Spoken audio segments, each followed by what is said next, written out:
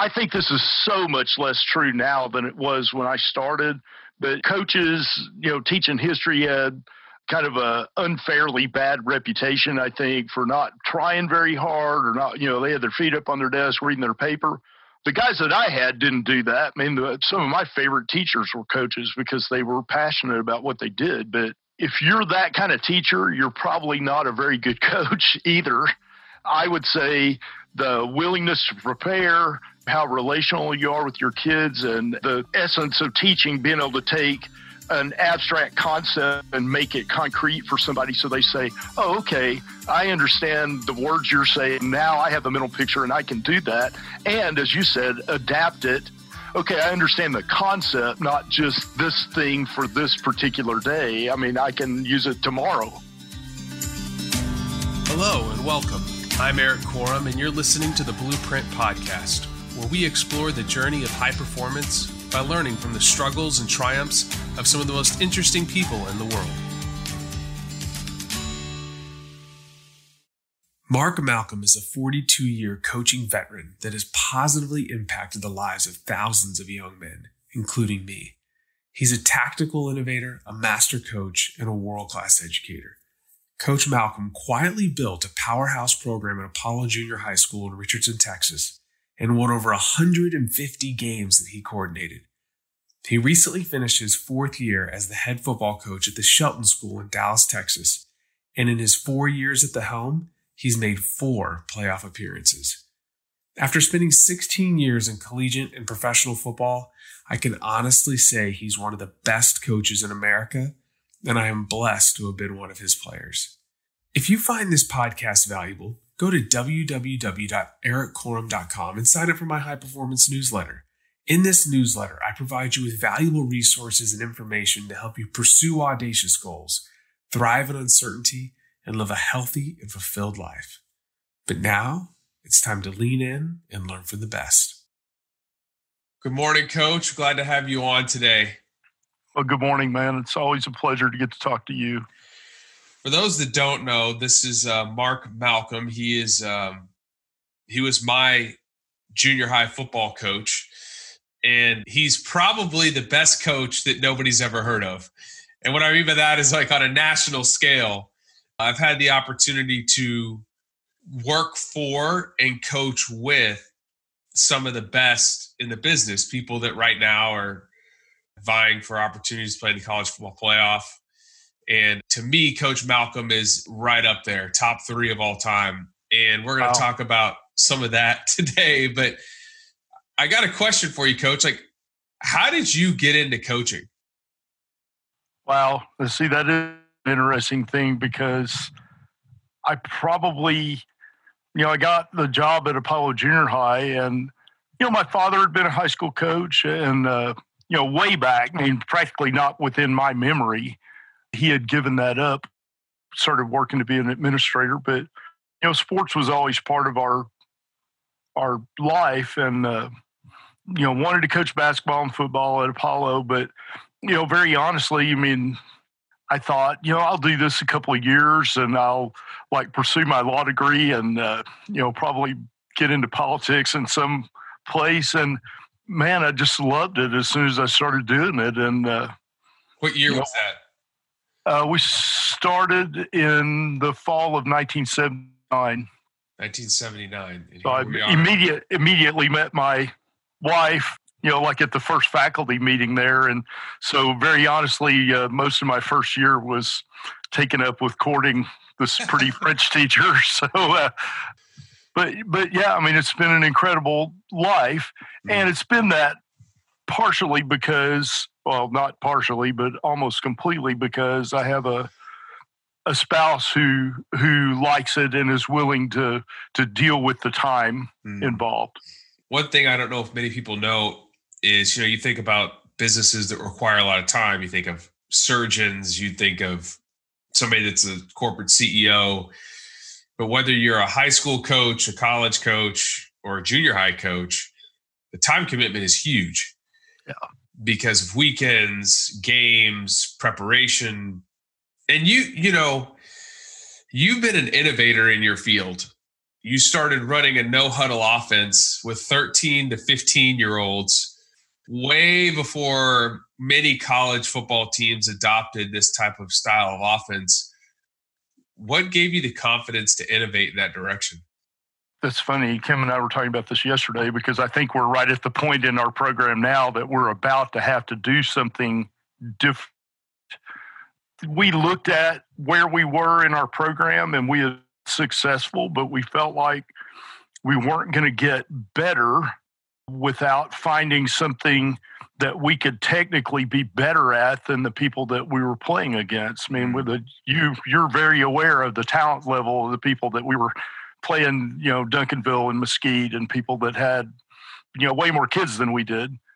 So we searched and that I thought that our kids would do well and that we felt, and, if I was confident about anything, it was about our ability to teach it. Uh-huh. I had a great staff at Apollo.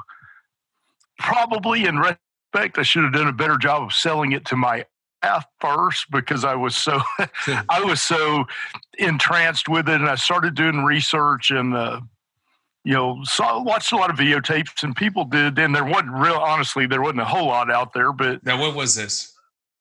This would have been mid to late 90s, probably 96 or 97. Yeah.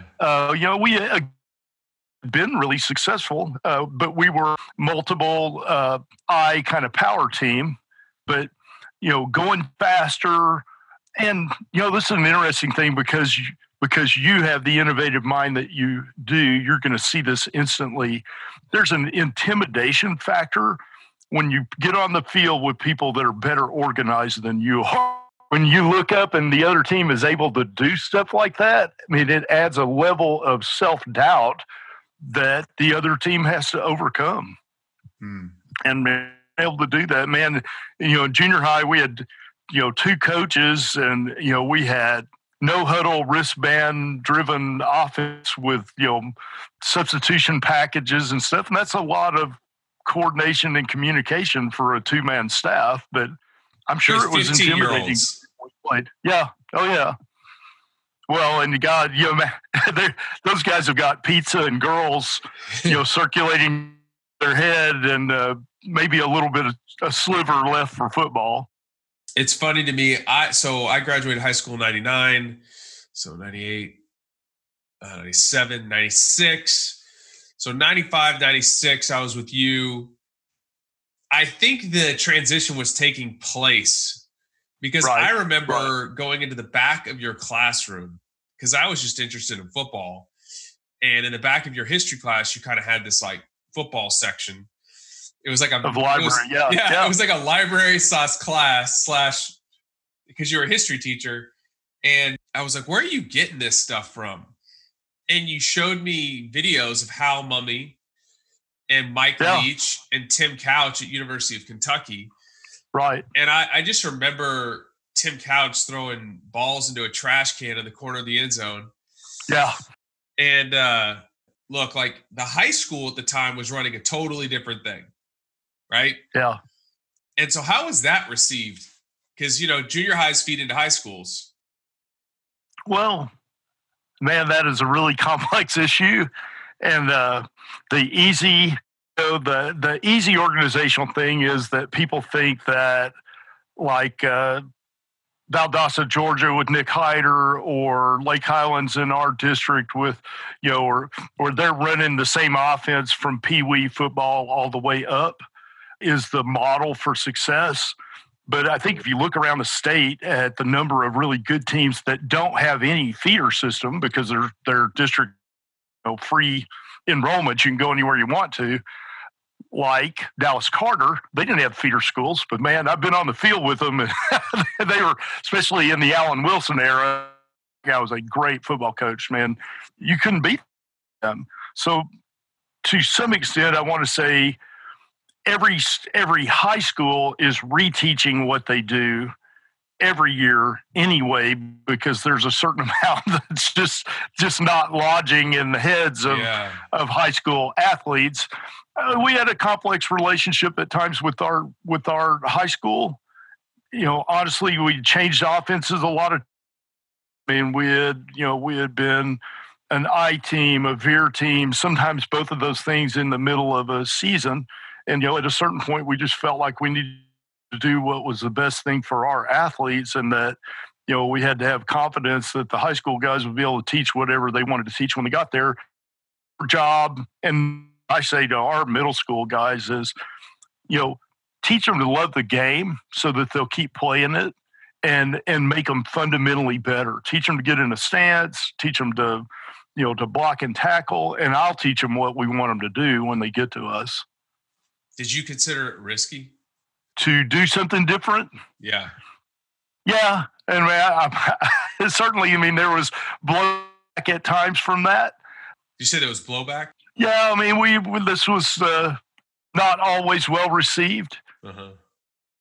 But this is, probably more than you need to know. But since the junior high hired me, rather than the high school coach, man, it really, my biggest job was to please the junior high principal, and they were generally pretty pleased with the program that we had, because we had great kids, and our kids were people like, they weren't all in the same level, but they were Eric Corums that weren't just football players. They were involved in something else. They sang in the choir. They were in the orchestra or the band. It wasn't unusual for us to have first chair musicians on our team, and we had good discipline. Man, we didn't just care about our kids in the classroom. You probably had to carry a grade sheet from classroom to classroom as a player, and that's something that, as soon as I took over at Shelton, we started doing it again. I want to know on a weekly basis what your relationship with your teacher is. Yeah. So that we were able to weather that, and I'm sure it didn't make me popular at the high school all the time, but we did send them great athletes, and they were well trained as football. Yeah, I think that's the thing that's missing to me here, is like, as somebody that went through the system, I feel like I regressed as a football player in some ways, because like the great Bill Belichick or anybody else, there's fundamentals, and then there's the ability to think. Like once you've cleared the fundamentals, and that's a lifelong journey of like improving your craft, but you have to be able to think on the field. And I think what happens is people get afraid when they're required to think, when it's something that they can't control and they can't understand. And people thought Elon Musk was nuts when he's like, yeah, I want to privatize the space industry. And, oh, you're crazy. Well, they just sent somebody to the moon and landed the rockets back on Earth. You don't standing up. Yeah. And if you look at Belichick, he's innovated every year, every game. Yeah. And part of that goes back to his philosophy. He really ascribes to a lot of the stuff with Sun Tzu, Art of War, attacking from a point of strength, making people defend from a point of weakness. What are your thoughts on that? Like when you're scheming for somebody, like what are some of the like mental models or the ways that you're thinking about things? Well, that's interesting. One of the things that attracts me to what we do, and there's a million ways to do this. Again, I loved working for Jim Ledford, who was the best triple option coach probably in the country. I like things that are systematic, because they give you, okay, I'm going to look at this and see what we can do.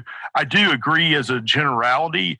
I think you should be constantly trying to make somebody do what they do second best. That's Bill Belichick. Whatever you do best, they're taking that away regardless of what it costs them somewhere else, because he believes the percentage is going to be that you can't do your second as well as he can do his first best or his best.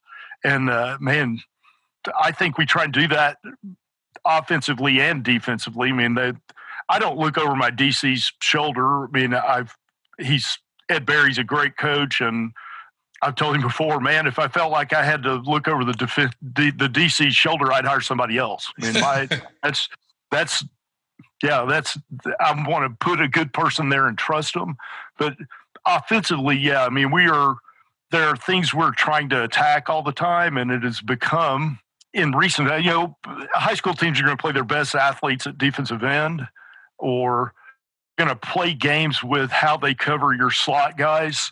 Today, you watch the games, they're trying to make you think they're covering that guy, but that guy's really a box player or something. So we try and take advantage of them there. But the biggest thing for us is, and this goes back to me scouting Plano when Tommy Kimbrough was the coach, being able to do what we do better than other people can stop it.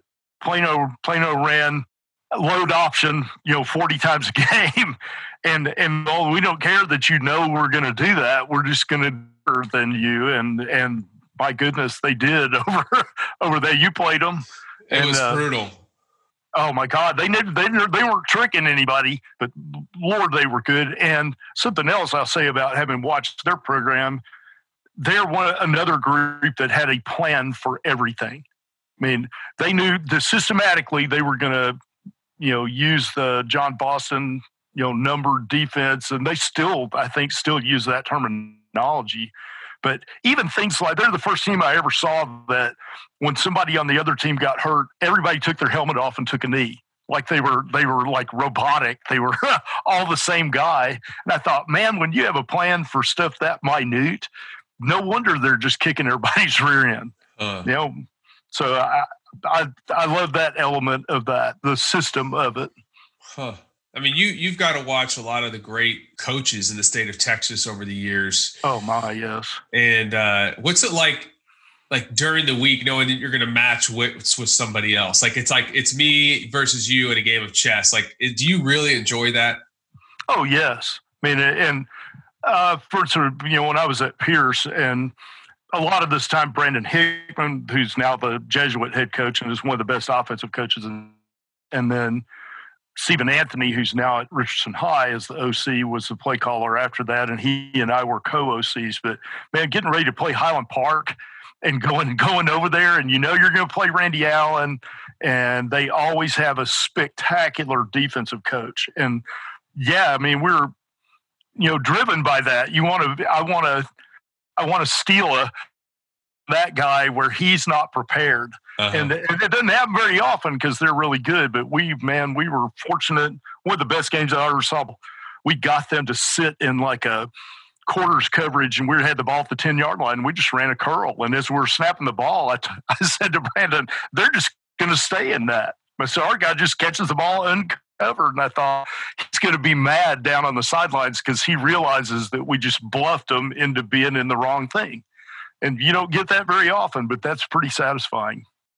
So I've heard it said, I don't know where this was a few weeks ago, they were talking about one of the college head coaches right now, and they said what makes this coach so good is there's some coaches that adjust at the half. And there's some coaches that adjust like a couple drives in. But this coach, as soon as you line up your personnel, he's like, oh, I know what you're in. They're in that. He's adjusting like right then. Where do you fall on that continuum? I'm sure it's been a progression, but how long does it take you usually? Like you're like, oh, or you know what I'm saying? Like, are you kind of to that point now where you've seen so much football that you're like, okay, and can you translate that? How do you translate that to your athletes? Because that's really where the rubber meets the road. Right. You know it is just a little bitty part of the game, being able to have something that your guys understand that they can then use to take advantage of that big deal. And again, we're looking for ways to do the things we do. And I'm constantly hearing from Marco Rivera, the O-line coach, who's, again, man, I've seen George DeLeon coach. I've seen Hudson Houck coach. Man, I think Marco Rivera is the best offensive line coach I've seen. And he was a Pro Bowler for the Green Bay Packers, right? For the Packers and ended his career here. And the really cool thing about that guy and I would say about my OC, Philip Carroll, those guys they're great teachers. I don't know that Marco's ever been in a classroom, but he would be a spectacular classroom teacher. Sure, his playing career informs some of what he does, but he's not a great coach because he was a great player. He's a great coach because he's a spectacular teacher. But yeah, we're looking, okay, how are we going to be able to run? We want to be able to run zone, counter, power against everybody we play. And, as we're playing with them, it's kind of like the middle game of chess. Everybody has kind of an opening thing, particularly with the Bill Walsh scripting plays and that kind of stuff. And, everybody knows how they're going to open, but as you get into it where there's, flexibility and movement in the middle game, that's where I think you start looking to pick somebody apart. And, it depends on what game it is and how many plays you have. I felt like in the playoff game, man, my kids, what a gutsy effort. The COVID thing had neither of our first two quarterbacks were able to play in the game, not because they had COVID, but because they were quarantined from a contact somewhere else, not in the football program. But we had a wide receiver play quarterback for us, but it went along. We moved the ball some in the first half, but as we went along and started to pick these guys apart, and they were incredibly well coached, but we were able to run our stuff down to the game winds up being a game, with us missing, 3 starting receivers and our quarterbacks. I mean, wow. So I felt like our kids recovered, and that is a huge, huge thing for our kids and for our coaching staff. I felt like all those people believed and did what they had to do to maintain our program in the face of some pretty difficult obstacles. Huh. So you mentioned something that I wanted to touch on, teaching. So you're not only a great football coach, but I think you would say that teaching is something that you have a true passion for. And you're a history teacher. Talk about how teaching in the classroom has impacted your coaching on the field, and then also how has your love for history impacted you as a coach? Wow, those are great questions, and thank you for thinking that I'm good at these things. Out as an English teacher, but I have certification in English and history. I think it absolutely has overlap because coaching football is just teaching, and then I think the way you relate to kids in the classroom, is going to have that kind of carryover. I think this is so much less true now than it was when I started. But coaches, teaching history had kind of a unfairly bad reputation, I think, for not trying very hard or not, they had their feet up on their desk reading their paper. The guys that I had didn't do that. Some of my favorite teachers were coaches because they were passionate about what they did. But people had that reputation, but if you're that kind of teacher, you're probably not a very good coach either. I would say the willingness to prepare, how relational you are with your kids, and the essence of teaching, being able to take an abstract concept and make it concrete for somebody so they say, oh, okay, I understand the words you're saying. Now I have the mental picture and I can do that. And as you said, adapt it to the work in class or to the position I'm put in on the field. I say, okay, I understand the concept, not just the, this thing for this particular day. I can use it tomorrow. Yeah. And I think this is something I've always been amazed about you, but I think this is, I want to believe that we have this in common. I don't think I have your intellect or reading ability, but I'm well read because I want to know what makes things tick. And I can think back, I was 5 years old during the centennial of the Civil War, and Time Life put out like a paper, like history of the Civil War. The thing was probably 30 pages long, but I can remember the day I looked at that as I was maybe 5 years old. I still have it, by the way, but I've been fascinated by history ever since then. And I try to know something about the history of everything I'm involved in. I love the history of football. Being able to see film of, Sid Luckman, Sammy Baugh. And I have this, I have Dutch Meyer's book about spread football on the shelf up above me here, partially because Manny Matsakis, who's another guy who is always looking for the edge that you get from, what Spangler calls non-obvious stuff. Yeah. That guy, he mentioned it one time, and I said, by God, I'm going to go get that. If that's what Manny's reading, I'm going to go get that book because it's going to be good. Was it you that told me the quote? I actually put it up as a post, like the something about the non-obvious. What was that quote? Yeah, it's Oswald Spengler quote. The secret of all victory lies in the organization of the non-obvious. What does that mean to you? Well, I would say the little bitty detail stuff that a lot of people just don't think of at all, or they think about it when there's a crisis. They go, "Oh, wow, we needed to have a plan for that," and that may work. But that's kind of like have a flat, and you think, "God, man, it would have been a great idea if I had a jack and a spare in my car." The really, really good ones, and I don't myself at that level, but the guys that are great at whatever they do have as much as possible a approach where it get taken care of. I mean, we check them all. Some of these I learned from sad experience, but our Thursday walkthrough has, we take a safety, we kick off after a safety, we practice covering a long field goal that we're not sure we're going to make. I mean, all those things are factored in there because, man, when they happen to you in a game, it's too late to say, wow, we should have put some time into that. I'll tell you something. One of the coolest things, I think I told you this, one of the coolest experiences I ever had was at the Texans. And it was, we were practicing against Sean Payton and the Saints. And Payton had just practiced with Belichick. And Belichick ran this whole period of practice where it was like the offense and the defense line up. The teams were on the separate side of the field. The coordinators had their headsets on. And he would be like, all right, the situation is this. You're on the plus 30. There's X amount of time on the clock. It's 3rd and 3.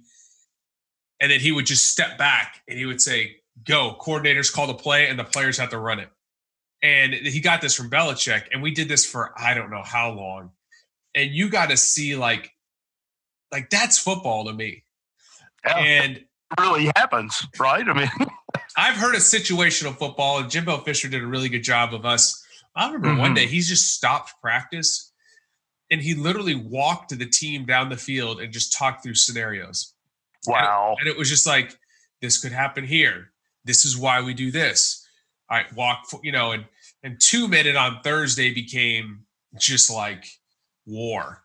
And I'll never forget this. You're going to love this story. I don't know if I told you this, but we were at Florida State. We had the number 1 defense in the country. And our offense wasn't too bad because every single player on offense got drafted. And our offense literally could not move the ball on 2 minute because we had 4 potential first-round draft picks playing in, so they would just rotate. And I remember Stoops would pull out a lot of the better players so we could actually get the playoff. And Xavier Rhodes at corner. I mean, it was just like Pro Bowler after Pro Bowler. Wow. But we had the confidence on offense, even if things didn't work out, that we could run 2 minute. And we were to win our first ACC championship. It was a Thursday night in Blacksburg. And it was like we were in the top 5 or top 10. And we were down by, 5 points or something. And it was less than 2 minutes on the clock. And we had to, and playing in Blacksburg is not an easy place. And this was with, what's his name? Frank Beamer. Frank Beamer's the head coach, right? You're like, okay, It's cold. It's Blacksburg. And I'll never forget EJ Manuel. I'm standing behind him on the sideline. He gets the offense together. He's like, all right, guys, this is Thursday practice. Let's go. And it was and it just boom, boom, boom, boom. They went down the field surgically. But it was because they had the mental model for it. They had trained for it. Mm-hmm. It's mind-boggling to me how many coaches don't even do this. Why do you think that is? Some of it's background and some of it is their planning ability.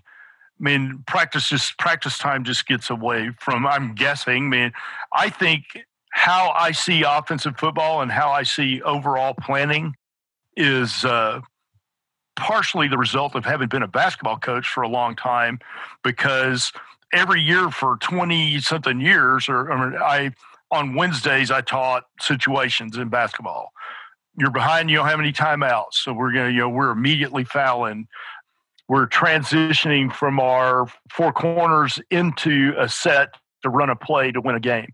Well, I mean, I'll give you an example, and I didn't make this play up. I think we got it from Bertner, probably from Coach Nicholas, but they had a late play, last 4 seconds, 4 or 5, called home run, and we practiced every week. I use that play one time in a game.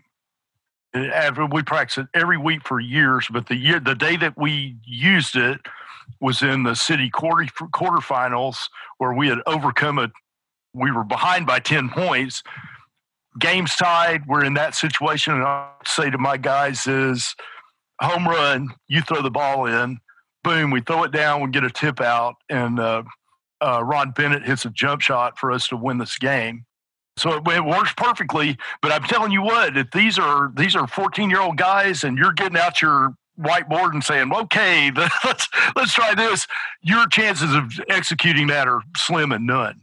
Wow. I mean, the pressure's too great. They don't absorb information like that. But for these guys, it was something that they did all the time. Now, I mean, they're fortunate in it, it's being able to execute it. But that's the kind of thing when you were talking just now about Fisher and Belichick, I'm thinking about the movie, We Were Soldiers, Hal Moore's training those guys from the Air Cav. And there's a scene in the movie where he says, okay, you're dead. Next guy in line, what are you going to do? Oh, you're dead. But he made you learn the job of the guy ahead of you and the guy behind you, so that in the reality of war, you have a chance to get out your manual and start doing it, just like you don't under the pressure in a game. You don't get to stop and reset everything. Guys like that are successful because their kids believe in it. Man, our first year of this staff, we're playing McKinney Christian in a homecoming game, and because of the oddities of the schedule, it's like the next to the last game of the regular season, but we're down and we get the ball at our 8 with like 2 minutes left. And man, we drive right down the field and throw a touchdown pass to win the game. I got one of our teachers had a phone on the sideline, so I have a clip of that play from ground level. And, everybody's jumping around, and you can see the ball that he throws. And we're just systematic about it. I mean, he knew when I called the play who he should be looking for.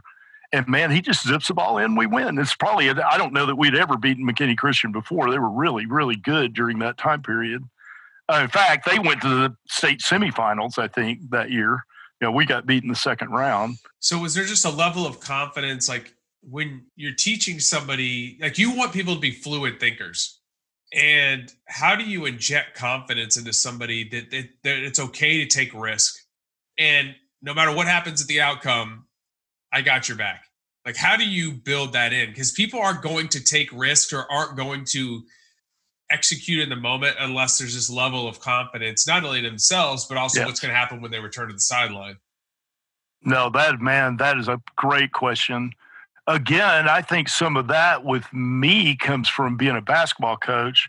I mean, if you yell at your shooter every time he misses, they're just going to stop shooting. And that's not what you want. I mean, if a quarterback makes a mistake, what is it? Jim Collins says, they have autopsies without blame. They come to the sidelines and, either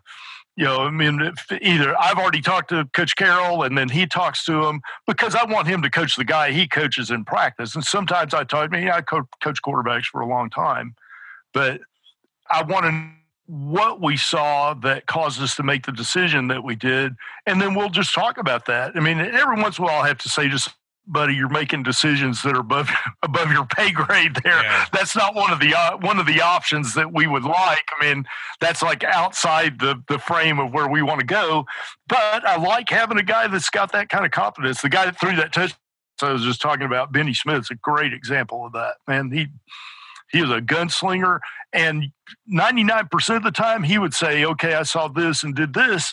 And I guarantee you he was right. And we had discussed all that stuff and practiced against it so that he had, whatever you want to say, a bigger palette to paint from. Mm-hmm. I mean, he was, and he wasn't afraid we were going to chew his rear end when he came to the sidelines. I mean, a guy that drops a ball, a guy that throws a pick, a guy that misses a block, that's going to happen. We need to reteach it, not spend time chastising the guy. They know they made a mistake.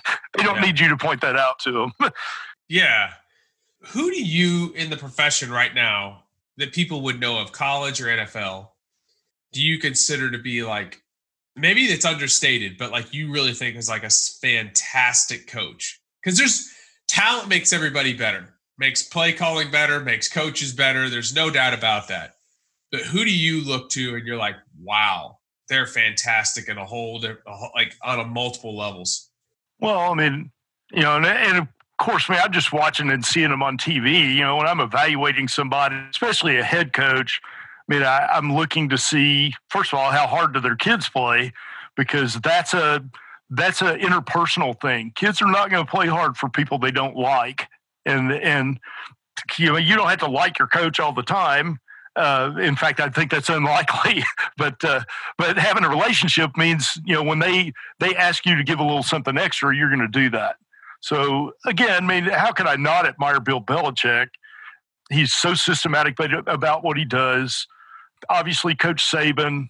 Got a chance to see Kirby Smart speak one time and thought, wow, this guy's really put together. But one of my linebacker coach played for Alabama, and Coach Smart was his position coach.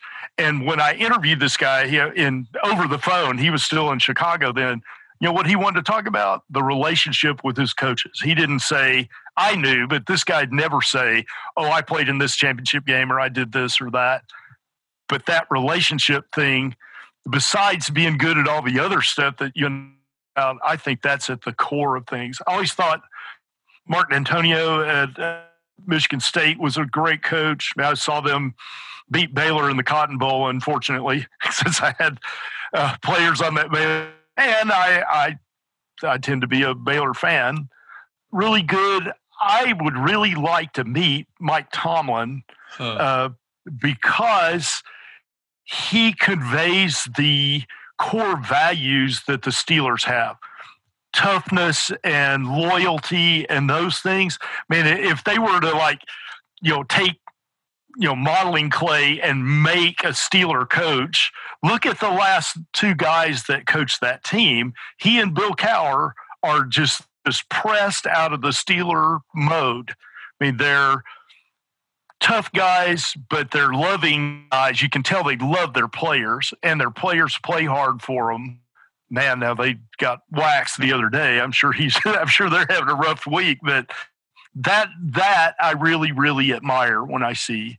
And, somebody like, in the basketball world, Mike Krzyzewski, a couple of times I've gotten to see people speak like that and get to, he's just a handshake, meet thing. But I watch somebody like that they're teaching coaches, but teaching in a clinic, and you think, man, I would suit up for that guy in a heartbeat because he knows what he's teaching and he just loves his kids. He respects them. I mean, I think the Nebraska program at the height of their power, I mean, Coach Tom Osborne is about as good a football coach as I've ever seen in my life. And I had to meet him during that period. And I just marveled at how he presented stuff. Man, he was, teacher in front of coaches. And I thought, well, no wonder this guy can be a great option team and still throw the ball well, which is something people question, right? I saw, what's his name? The guy that started BYU's success. But he said that, it's hard to be good at everything. I mean, you need to know what you do best, that whole, hedgehog principle stuff. You better be able to identify the thing that you do better than everybody else. So those guys really stick out. I mean, again, my line coach, Marco Rivera, played with Ahman Green at Green Bay. So he introduced me to him. And first of all, both these guys look like they could still play. But Ahman Green sticks out his hand and he says, hi, I'm so-and-so. I said, I know exactly who you are. I mean, I watched you play for years. And when I meet those guys, I want to know, what was it? Tell me about Tom Osborne as a person, what was practice like with him. I think I've told you a couple of times at the Cotton Bowl, I've gotten to meet Cleveland Browns guys that played for Paul Brown. And that's the first thing I asked them. Tell me about Coach Brown. I mean, just from a historical thing, Landry Brown, that group, I have enormous respect for. I mean, it's amazing to me that here you are. How many years you been coaching now? 42. 42 years, and you're still wanting to get better. I hope so. There's so many people. That's not normal, though. There's so many people that just punch the clock in whatever profession they're in. And I think the thing about coaching, especially now in today's climate, like whether you're in junior high, high school, whatever, you can't last unless you're winning. Winning can't be the ultimate motivation. So it's this weird mind game of like, I have to be continually improving. I have to care about others. I have to love this. And then the winning takes care of itself. It's kind of like in business. You can't think about making money. You have to think about, what am I going to do to please my customer? What am I going to do to create this amazing experience for somebody? And then all these other things will start taking care of themselves. But as a quick commentary on college sports and the salaries of coaches. Wow. I have my own feelings about this. What do you think? Well, I did want to throw this out since you commented on the winning thing. One of my favorite stats is that John Wooden was in his 15th year at UCLA before he won his first championship. And then he won like 10 in the next 11 years, which is one of the most phenomenal things I've ever seen. What if they fired year 3 or year 5? They would have never experienced that. As far as money, I mean, you've been in the pro college, so you've dealt with this. I'm a little put off that college football is such a gigantic business, and I wish there was more of a kind of the high school feel to it. But I mean, you're a Texas high school football player. I mean, you look around and we have. Now, I realize these are the choice of the community. I mean, these all were done by Democratic vote, but there's $60, $70 million football stadiums, high school football stadiums in Texas. Now, the places where I've been wouldn't do that. I mean, their priorities are different than that, and I'm glad. But there's just so much money out there, and it's one of the things that drives what you're just talking about. And I'm going to say, I'm paying you $5 million, then I expect you to have 11 guys on the field and, not get your kicks blocked and not get game 20 times in the game, because that makes us look stupid. And then, we're making this enormous investment in you. Now, are those guys, is that market driven? I mean, obviously the schools have that kind of money or they wouldn't be able to pay those guys. So, yeah, there's a confusion that the money comes from the state, which it's illegal. Right. It comes from private donors, but the optics to me are terrible. Yeah, I agree. Like, I think that there should be a flat salary. If you're in the Power 5, you can make X amount as a head coach, X amount as an assistant, and, you can work your way up to that. I think you'll see less craziness, more. I don't think you're going to see a Tom Osborne ever again or a Frank Beamer. It's just not going to happen because you have to win so quick. And even these small schools, like, Art Briles it took him how many years to get to a bowl game? 4? At Baylor? Yeah, 3, 4. Probably about that, yes. And then it wasn't like overnight. It was like this slow burn. Mm-hmm. Slowly build and build and build and build. But Baylor was so bad. It's like, what else? They just kept saying, oh, we got another win this year. Let's just stick with this guy. Yeah. And it creates just unhealthy, work-life balance. And in the NFL, it's a business. It is an entertainment business. Yeah. And so I think players and coaches should get whatever they deserve, because where else is the money going to go? To the owner? I mean, that's fine, so that's great. The owner's the business person, right? But in college, I think it just steals the joy. And that's why I think there's people like the Matt Campbells of the world. He can coach because he loves it. And he doesn't have to leave Iowa State if he doesn't want to leave Iowa State. Right. He just likes it there. No, I agree with that. Yeah, and so I don't know. I just I don't know. Just my time and all of it.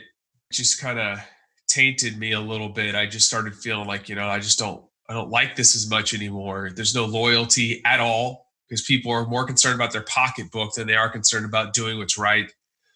Right. But there's people like yourself and other coaches out there that are doing amazing things in other sports, volleyball, you name it, that are impacting young women and men and changing their lives. And, personally, you helped foster that love for football in me.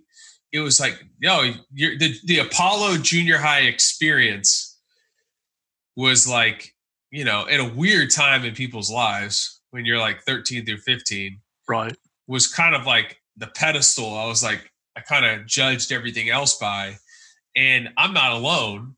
There's a lot of other young men out there, guys my age now, that are hitting 40 or 50 or whatever, which is nuts, that look back and we're like, man, those were great days. I want to ask you a question. Like, it took a while for you to get a head high school coaching job. Oh yeah. I was nearly 60 years old. It eluded you. How many games did you win at Apollo? I don't know, somewhere around 150 men. And how many games years that I called the plays? I was there finally for 26 years. And how many games did you play a year? Oh, lots of times we just played 7 or 8 games. Yeah. And especially in the 7th and 8th grade. So you won 150 games, playing 7 to 8 games a year when you were playing. I mean, that's what's your winning percentage?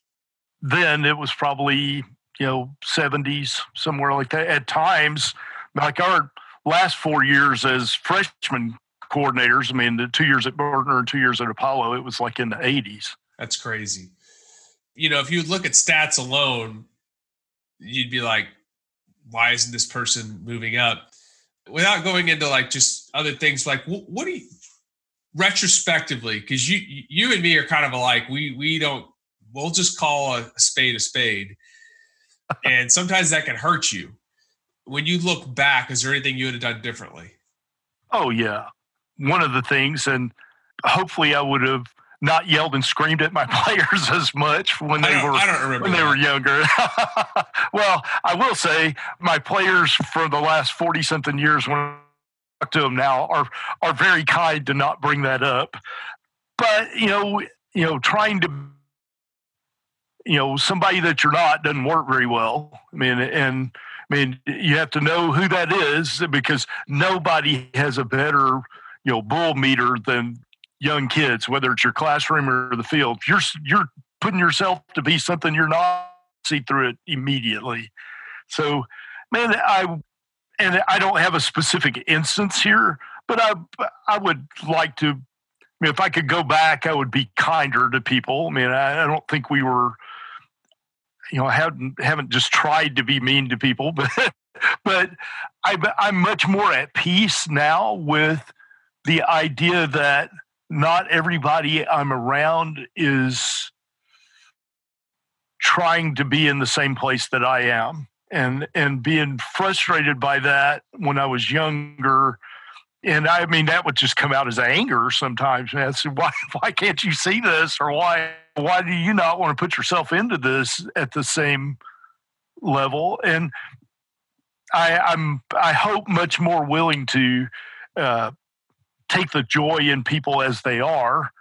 And that's a thing that I wish I had done better over the years. I think, we built a program, and I don't think I'll ever do anything I'm more proud of than those years. They were golden years, but we stopped thinking about ourselves as a junior high program as a limiting factor, and just tried to think of ourselves as a football program, whether, it was things like, in those days, VHS tape shells that were in our school colors and had our school name on, stuff like that. And some of that a lot of it I got from other coaches, people like Bill Blankenship at Tulsa Union, who had that program run with the class of a college program. That's a great man, by the way. Great coach. Head coach at Tulsa for a while.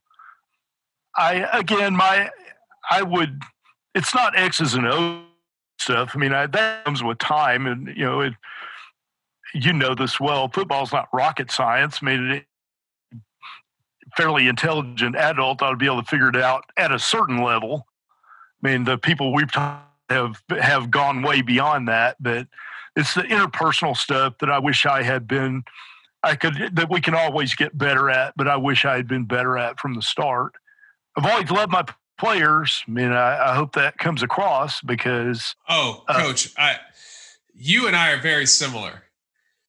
Like, it's kind of remarkable, like, as I listen in a deeper level, how similar we are, because I would get angry with, like, people being passive.